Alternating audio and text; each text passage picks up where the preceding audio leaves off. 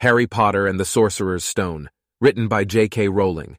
Don't forget to like this video and subscribe to the channel. Happy listening. Chapter 17. The Man with Two Faces. It was Quirrell. "You!" gasped Harry. Quirrell smiled. His face wasn't twitching at all. "Me," he said calmly. "I wondered whether I'd be meeting you here, Potter." "But I thought, Snape." "Severus?" Quirrell laughed, and it wasn't his usual quivering treble either, but cold and sharp. "Yes, Severus does seem the type, doesn't he? So useful to have him swooping around like an overgrown bat. Next to him, who would suspect poor stuttering Professor Quirrell?" Harry couldn't take it in. This couldn't be true. It couldn't. "But Snape tried to kill me." No. I tried to kill you. Your friend Miss Granger accidentally knocked me over as she rushed to set fire to Snape at that Quidditch match. She broke my eye contact with you. Another few seconds and I'd have got you off that broom. I'd have managed it before then if Snape hadn't been muttering a counter-curse trying to save you. Snape was trying to save me? Of course, said Quirrell coolly. Why do you think he wanted to referee your next match? He was trying to make sure I didn't do it again. Funny, really. He needn't have bothered. I couldn't do anything with Dumbledore watching. All the other teachers thought Snape was trying to stop Gryffindor from winning. He did make himself unpopular. And what a waste of time, when after all that, I'm going to kill you tonight.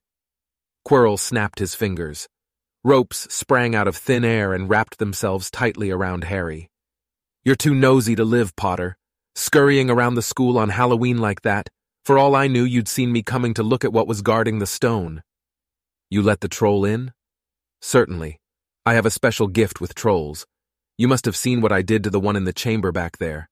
Unfortunately, while everyone else was running around looking for it, Snape, who already suspected me, went straight to the third floor to head me off. And not only did my troll fail to beat you to death, that three-headed dog didn't even manage to bite Snape's leg off properly. Now wait quietly, Potter. I need to examine this interesting mirror. It was only then that Harry realized what was standing behind Quirrell. It was the mirror of Erised. This mirror is the key to finding the stone, Quirrell murmured, tapping his way around the frame. Trust Dumbledore to come up with something like this. But he's in London. I'll be far away by the time he gets back. All Harry could think of doing was to keep Quirrell talking and stop him from concentrating on the mirror. I saw you and Snape in the forest, he blurted out. Yes, said Quirrell idly, walking around the mirror to look at the back. He was on to me by that time, trying to find out how far I'd got. He suspected me all along, tried to frighten me, as though he could, when I had Lord Voldemort on my side. Quirrell came back out from behind the mirror and stared hungrily into it. I see the stone. I'm presenting it to my master. But where is it? Harry struggled against the ropes binding him, but they didn't give. He had to keep Quirrell from giving his whole attention to the mirror. But Snape always seemed to hate me so much. Oh, he does, said Quirrell casually. Heavens, yes. He was at Hogwarts with your father, didn't you know? They loathed each other, but he never wanted you dead. But I heard you a few days ago, sobbing. I thought Snape was threatening you. For the first time, a spasm of fear flitted across Quirrell's face. Sometimes, he said, I find it hard to follow my master's instructions. He is a great wizard, and I am weak. You mean he was there in the classroom with you? Harry gasped. He is with me wherever I go, said Quirrell quietly. I met him when I traveled around the world. A foolish young man I was then, full of ridiculous ideas about good and evil. Lord Voldemort showed me how wrong I was. There is no good and evil. There is only power, and those too weak to seek it. Since then, I have served him faithfully, although I have let him down many times. He has had to be very hard on me. Quirrell shivered suddenly. He does not forgive mistakes easily. When I failed to steal the stone from Gringotts, he was most displeased. He punished me, decided he would have to keep a closer watch on me. Quirrell's voice trailed away. Harry was remembering his trip to Diagon Alley. How could he have been so stupid? He'd seen Quirrell there that very day, shaken hands with him in the leaky cauldron. Quirrell cursed under his breath. I don't understand. Is the stone inside the mirror? Should I break it? Harry's mind was racing. What I want more than anything else in the world at the moment, he thought, is to find the stone before Quirrell does. So if I look in the mirror, I should see myself finding it, which means I'll see where it's hidden.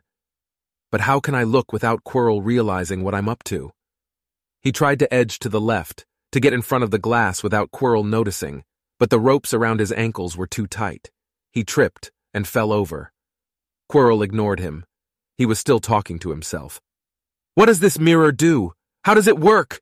Help me, master!" And to Harry's horror, a voice answered, and the voice seemed to come from Quirrell himself. "Use the boy! Use the boy!" Quirrell rounded on Harry. "Yes, Potter, come here." He clapped his hands once, and the ropes binding Harry fell off.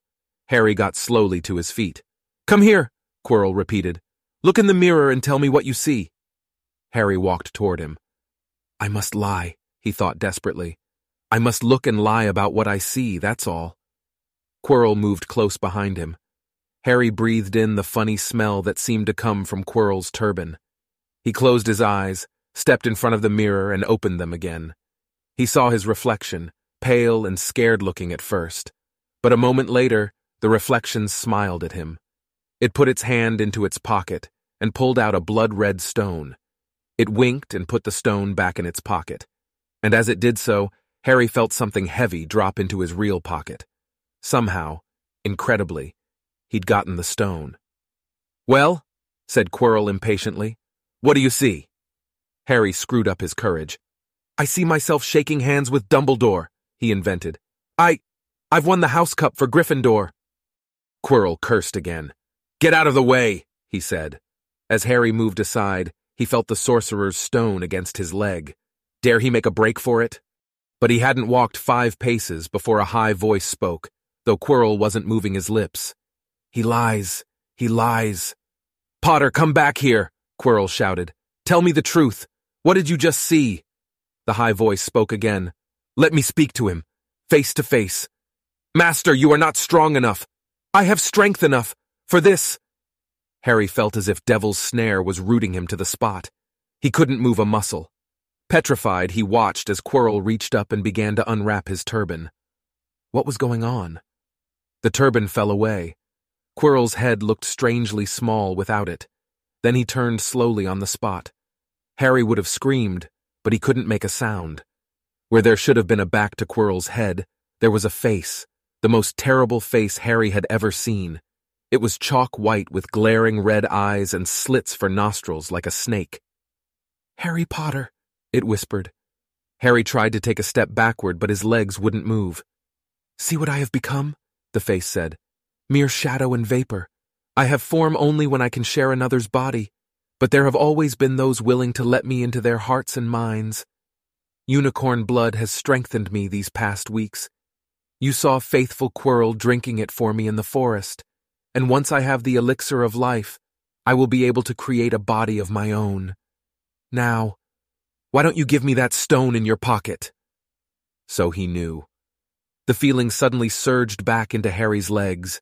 He stumbled backward. "Don't be a fool," snarled the face. "Better save your own life and join me, or you'll meet the same end as your parents. They died begging me for mercy." "Liar!" Harry shouted suddenly. Quirrell was walking backward at him so that Voldemort could still see him. The evil face was now smiling. "How touching," it hissed. "I always value bravery. Yes, boy, your parents were brave. I killed your father first, and he put up a courageous fight. But your mother needn't have died. She was trying to protect you. Now give me the stone, unless you want her to have died in vain." "Never!" Harry sprang toward the flame door, but Voldemort screamed, "Seize him!" And the next second, Harry felt Quirrell's hand close on his wrist. At once, a needle-sharp pain seared across Harry's scar. His head felt as though it was about to split in two. He yelled, struggling with all his might, and to his surprise, Quirrell let go of him. The pain in his head lessened. He looked around wildly to see where Quirrell had gone, and saw him hunched in pain, looking at his fingers. They were blistering before his eyes. "Seize him! Seize him!" shrieked Voldemort again, and Quirrell lunged, knocking Harry clean off his feet, landing on top of him, both hands around Harry's neck. Harry's scar was almost blinding him with pain. yet he could see Quirrell howling in agony. "Master, I cannot hold him! My hands! My hands!"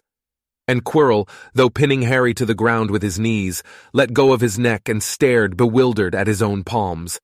Harry could see they looked burned, raw, red, and shiny. "Then kill him, fool, and be done!" screeched Voldemort. Quirrell raised his hand to perform a deadly curse, but Harry, by instinct, reached up and grabbed Quirrell's face. "Ah!" Quirrell rolled off him, his face blistering too, and then Harry knew. Quirrell couldn't touch his bare skin, not without suffering terrible pain. His only chance was to keep hold of Quirrell, keep him in enough pain to stop him from doing a curse. Harry jumped to his feet, caught Quirrell by the arm, and hung on as tight as he could. Quirrell screamed and tried to throw Harry off. The pain in Harry's head was building. He couldn't see. He could only hear Quirrell's terrible shrieks and Voldemort's yells of, "Kill him! Kill him!" and other voices, maybe in Harry's own head, crying, "Harry! Harry!" He felt Quirrell's arm wrenched from his grasp, knew all was lost, and fell into blackness, down, down, down. Something gold was glinting just above him. The snitch! He tried to catch it, but his arms were too heavy. He blinked. It wasn't the snitch at all. It was a pair of glasses. How strange. He blinked again. The smiling face of Albus Dumbledore swam into view above him. "Good afternoon, Harry," said Dumbledore. Harry stared at him. Then he remembered. "Sir, the stone! It was Quirrell! He's got the stone! Sir, quick!" "Calm yourself, dear boy. You are a little behind the times," said Dumbledore. "Quirrell does not have the stone."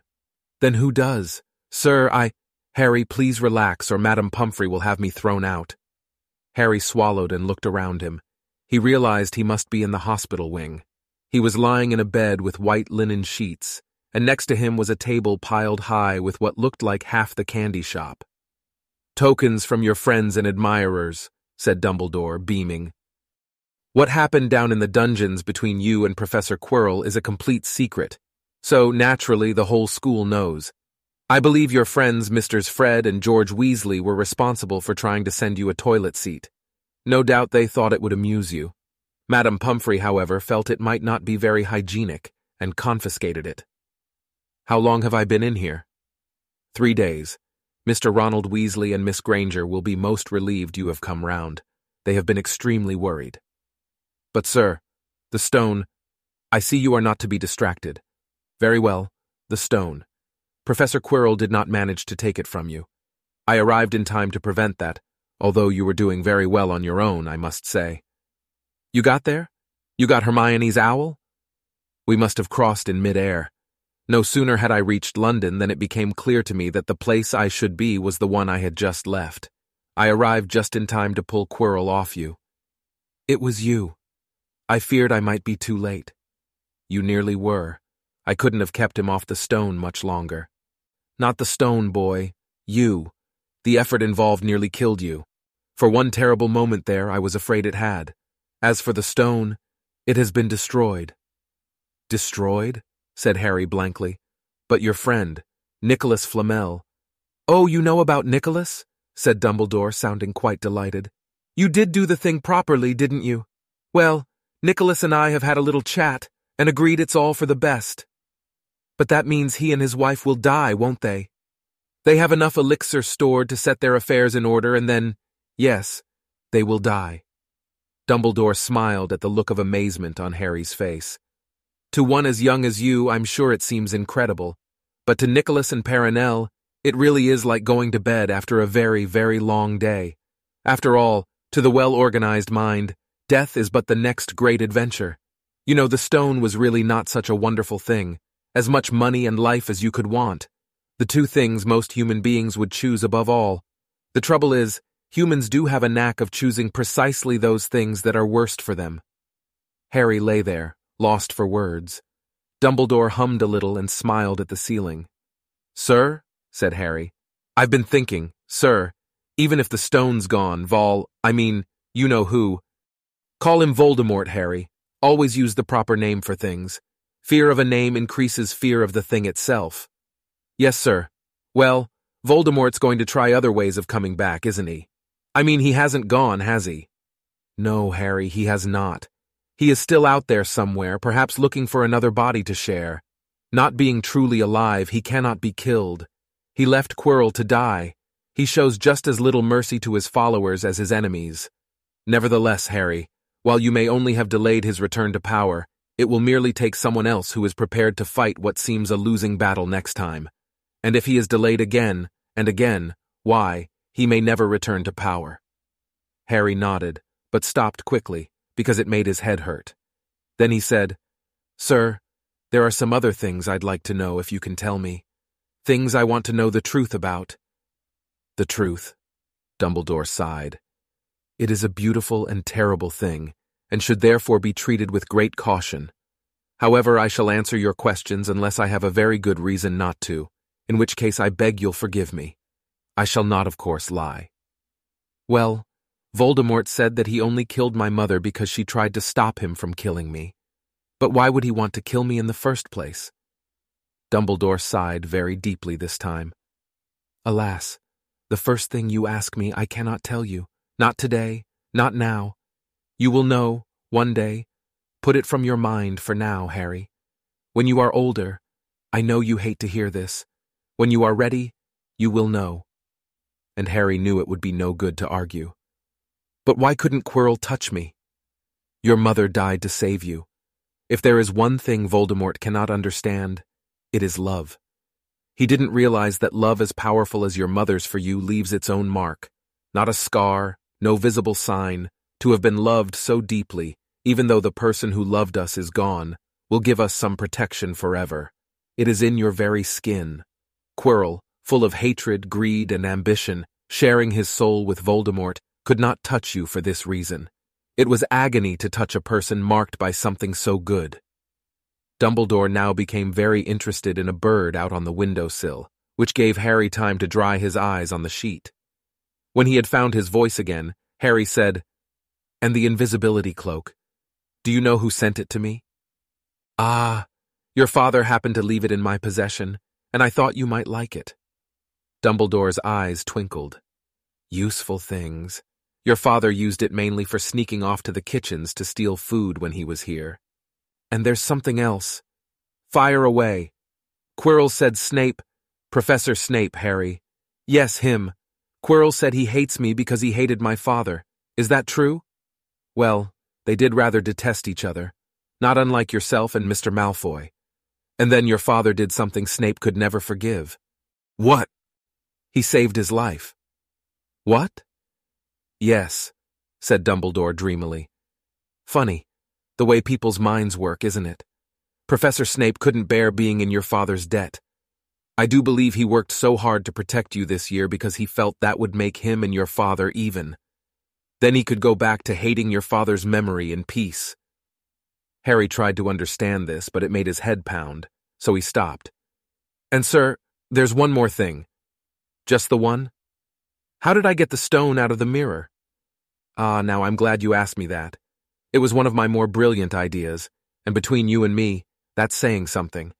You see, only one who wanted to find the stone, find it, but not use it, would be able to get it. Otherwise, they'd just see themselves making gold or drinking elixir of life. My brain surprises even me sometimes. Now, enough questions. I suggest you make a start on these sweets. Ah, Bertie Bott's every flavor beans. I was unfortunate enough in my youth to come across a vomit-flavored one, and since then I'm afraid I've rather lost my liking for them. But I think I'll be safe with a nice toffee, don't you? He smiled and popped the golden brown bean into his mouth. Then he choked and said, Alas, earwax. Madame Pumphrey, the nurse, was a nice woman but very strict. Just 5 minutes, Harry pleaded. Absolutely not. You let Professor Dumbledore in. Well, of course, that was the headmaster, quite different. You need rest. I am resting. Look, lying down and everything. Oh, go on, Madame Pumphrey. Oh, very well, she said, but 5 minutes only. And she let Ron and Hermione in. Harry! Hermione looked ready to fling her arms around him again, but Harry was glad she held herself in as his head was still very sore. Oh, Harry, we were sure you were going to... Dumbledore was so worried. The whole school's talking about it, said Ron. What really happened? It was one of those rare occasions when the true story is even more strange and exciting than the wild rumors. Harry told them everything: Quirrell, the mirror, the stone, and Voldemort. Ron and Hermione were a very good audience. They gasped in all the right places, and when Harry told them what was under Quirrell's turban, Hermione screamed out loud. "So the stone's gone?" said Ron finally. "Flamel's just going to die?" "That's what I said, but Dumbledore thinks that—" What was it? "To the well-organized mind, death is but the next great adventure." "I always said he was off his rocker," said Ron, looking quite impressed at how crazy his hero was. "So what happened to you two?" said Harry. "Well, I got back all right," said Hermione. "I brought Ron round. That took a while. And we were dashing up to the owlery to contact Dumbledore when we met him in the entrance hall. He already knew. He just said, 'Harry's gone after him, hasn't he?' and hurtled off to the 3rd floor. "Do you think he meant you to do it?" said Ron. "Sending you your father's cloak and everything?" "Well," Hermione exploded, "if he did, I mean to say that's terrible. You could have been killed." "No, it isn't," said Harry thoughtfully. "He's a funny man, Dumbledore. I think he sort of wanted to give me a chance. I think he knows more or less everything that goes on here, you know. I reckon he had a pretty good idea we were going to try, and instead of stopping us, he just taught us enough to help. I don't think it was an accident he let me find out how the mirror worked. It's almost like he thought I had the right to face Voldemort if I could." "Yeah, Dumbledore's off his rocker all right," said Ron proudly. "Listen, you've got to be up for the end-of-year feast tomorrow. The points are all in and Slytherin won, of course. You missed the last Quidditch match. We were steamrollered by Ravenclaw without you. But the food'll be good." At that moment, Madame Pomfrey bustled over. "You've had nearly 15 minutes, now out," she said firmly. After a good night's sleep, Harry felt nearly back to normal. "I want to go to the feast," he told Madame Pomfrey as she straightened his many candy boxes. "I can, can't I?" "Professor Dumbledore says you are to be allowed to go," she said stiffly, as though in her opinion Professor Dumbledore didn't realize how risky feasts could be. "And you have another visitor." "Oh, good," said Harry. "Who is it?" Hagrid sidled through the door as he spoke. As usual, when he was indoors, Hagrid looked too big to be allowed. He sat down next to Harry, took one look at him, and burst into tears. "It's all my ruddy fault," he sobbed, his face in his hands. "I told the evil git how to get past Fluffy. I told him. It was the only thing he didn't know, and I told him. You could have died. All for a dragon egg. I'll never drink again. I should be chucked out and made to live as a muggle." "Hagrid," said Harry, shocked to see Hagrid shaking with grief and remorse, great tears leaking down into his beard. "Hagrid, he'd have found out somehow. This is Voldemort we're talking about. He'd have found out even if you hadn't told him." "You could have died," sobbed Hagrid. "And don't say the name." "Voldemort!" Harry bellowed, and Hagrid was so shocked, he stopped crying. "I've met him and I'm calling him by his name. Please cheer up, Hagrid. We saved the stone. It's gone. He can't use it. Have a chocolate frog. I've got loads." Hagrid wiped his nose on the back of his hand and said, "That reminds me. I've got you a present." "It's not a stoat sandwich, is it?" said Harry anxiously, and at last Hagrid gave a weak chuckle. "Nah, Dumbledore gave me the day off yesterday to fix it. Course he should have sacked me instead. Anyway, got you this." It seemed to be a handsome, leather-covered book. Harry opened it curiously. It was full of wizard photographs. Smiling and waving at him from every page were his mother and father. "Sent owls off to all your parents' old school friends asking for photos. Knew you didn't have any. Do you like it?" Harry couldn't speak, but Hagrid understood. Harry made his way down to the end-of-year feast alone that night. He had been held up by Madame Pomfrey's fussing about, insisting on giving him one last checkup, so the great hall was already full. It was decked out in the Slytherin colors of green and silver to celebrate Slytherin's winning the House Cup for the 7th year in a row. A huge banner showing the Slytherin serpent covered the wall behind the high table. When Harry walked in, there was a sudden hush, and then everybody started talking loudly at once. He slipped into a seat between Ron and Hermione at the Gryffindor table and tried to ignore the fact that people were standing up to look at him. Fortunately, Dumbledore arrived moments later. The babble died away. "Another year gone," Dumbledore said cheerfully, "and I must trouble you with an old man's wheezing waffle before we sink our teeth into our delicious feast. What a year it has been! Hopefully your heads are all a little fuller than they were. You have the whole summer ahead to get them nice and empty before next year starts. Now, as I understand it, the House Cup here needs awarding, and the points stand thus. In fourth place, Gryffindor, with 312 points. In third, Hufflepuff, with 352. Ravenclaw has 426, and Slytherin, 472. A storm of cheering and stamping broke out from the Slytherin table. Harry could see Draco Malfoy banging his goblet on the table. It was a sickening sight. Yes, well done, Slytherin," said Dumbledore. "However, recent events must be taken into account." The room went very still. The Slytherin's smiles faded a little. "Ahem," said Dumbledore. "I have a few last-minute points to dish out. Let me see. Yes. First, to Mr. Ronald Weasley." Ron went purple in the face. He looked like a radish with a bad sunburn. "For the best-played game of chess Hogwarts has seen in many years, I award Gryffindor House 50 points." Gryffindor cheers nearly raised the bewitched ceiling. The stars overhead seemed to quiver. Percy could be heard telling the other prefects, "My brother, my youngest brother, got past McGonagall's giant chess set." At last there was silence again. Second, to Miss Hermione Granger. For the use of cool logic in the face of fire, I award Gryffindor House 50 points. Hermione buried her face in her arms. Harry strongly suspected she had burst into tears. Gryffindors up and down the table were beside themselves. They were 100 points up. Third, to Mr. Harry Potter, said Dumbledore. The room went deadly quiet. For pure nerve and outstanding courage, I award Gryffindor House 60 points. The din was deafening. Those who could add up while yelling themselves hoarse knew that Gryffindor now had 472 points, exactly the same as Slytherin. They had tied for the House Cup, if only Dumbledore had given Harry just one more point. Dumbledore raised his hand. The room gradually fell silent. There are all kinds of courage, said Dumbledore, smiling. It takes a great deal of bravery to stand up to our enemies, but just as much to stand up to our friends. I therefore award 10 points to Mr. Neville Longbottom. Someone standing outside the Great Hall might well have thought some sort of explosion had taken place. So loud was the noise that erupted from the Gryffindor table.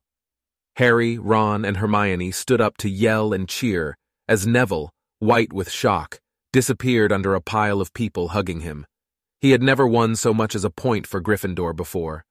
Harry, still cheering, nudged Ron in the ribs and pointed at Malfoy, who couldn't have looked more stunned and horrified if he'd just had the body-bind curse put on him. Which means, Dumbledore called over the storm of applause, for even Ravenclaw and Hufflepuff were celebrating the downfall of Slytherin, we need a little change of decoration. He clapped his hands.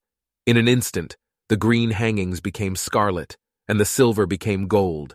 The huge Slytherin serpent vanished, and a towering Gryffindor lion took its place.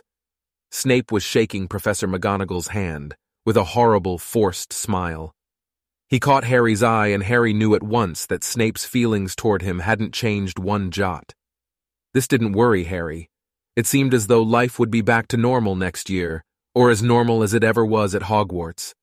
It was the best evening of Harry's life, better than winning at Quidditch, or Christmas, or knocking out mountain trolls. He would never, ever forget tonight. Harry had almost forgotten that the exam results were still to come, but come they did. To their great surprise, both he and Ron passed with good marks.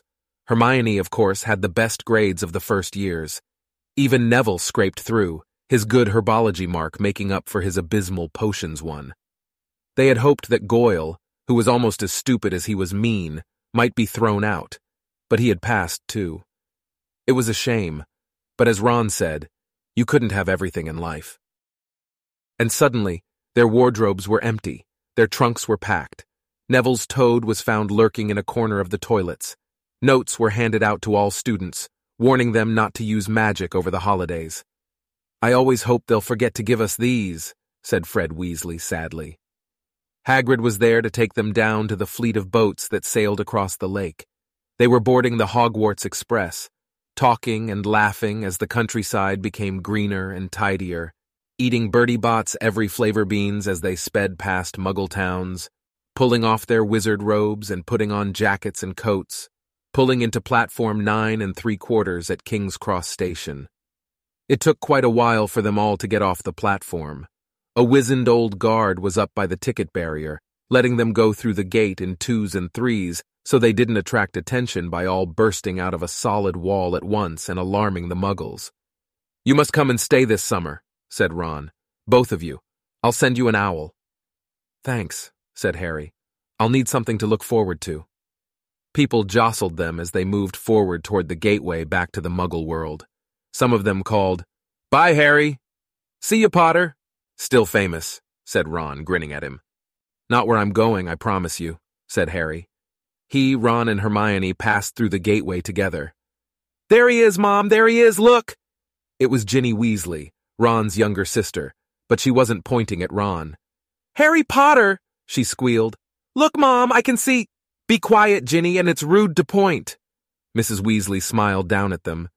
"Busy year?" she said. "Very," said Harry. "Thanks for the fudge and the sweater, Mrs. Weasley." "Oh, it was nothing, dear." "Ready, are you?" It was Uncle Vernon, still purple-faced, still mustached, still looking furious at the nerve of Harry, carrying an owl in a cage in a station full of ordinary people. Behind him stood Aunt Petunia and Dudley, looking terrified at the very sight of Harry. "You must be Harry's family," said Mrs. Weasley. "In a manner of speaking," said Uncle Vernon. "Hurry up, boy, we haven't got all day." He walked away. Harry hung back for a last word with Ron and Hermione. "See you over the summer, then." "Hope you have, a good holiday," said Hermione, looking uncertainly after Uncle Vernon, shocked that anyone could be so unpleasant.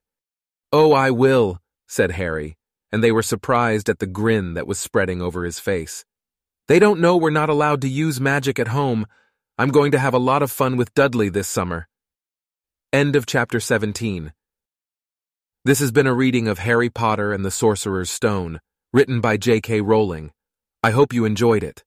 Next, I'll be continuing with Harry Potter and the Chamber of Secrets, as well as To Kill a Mockingbird. Please don't forget to subscribe to the channel and turn on notifications so that you're notified of future uploads.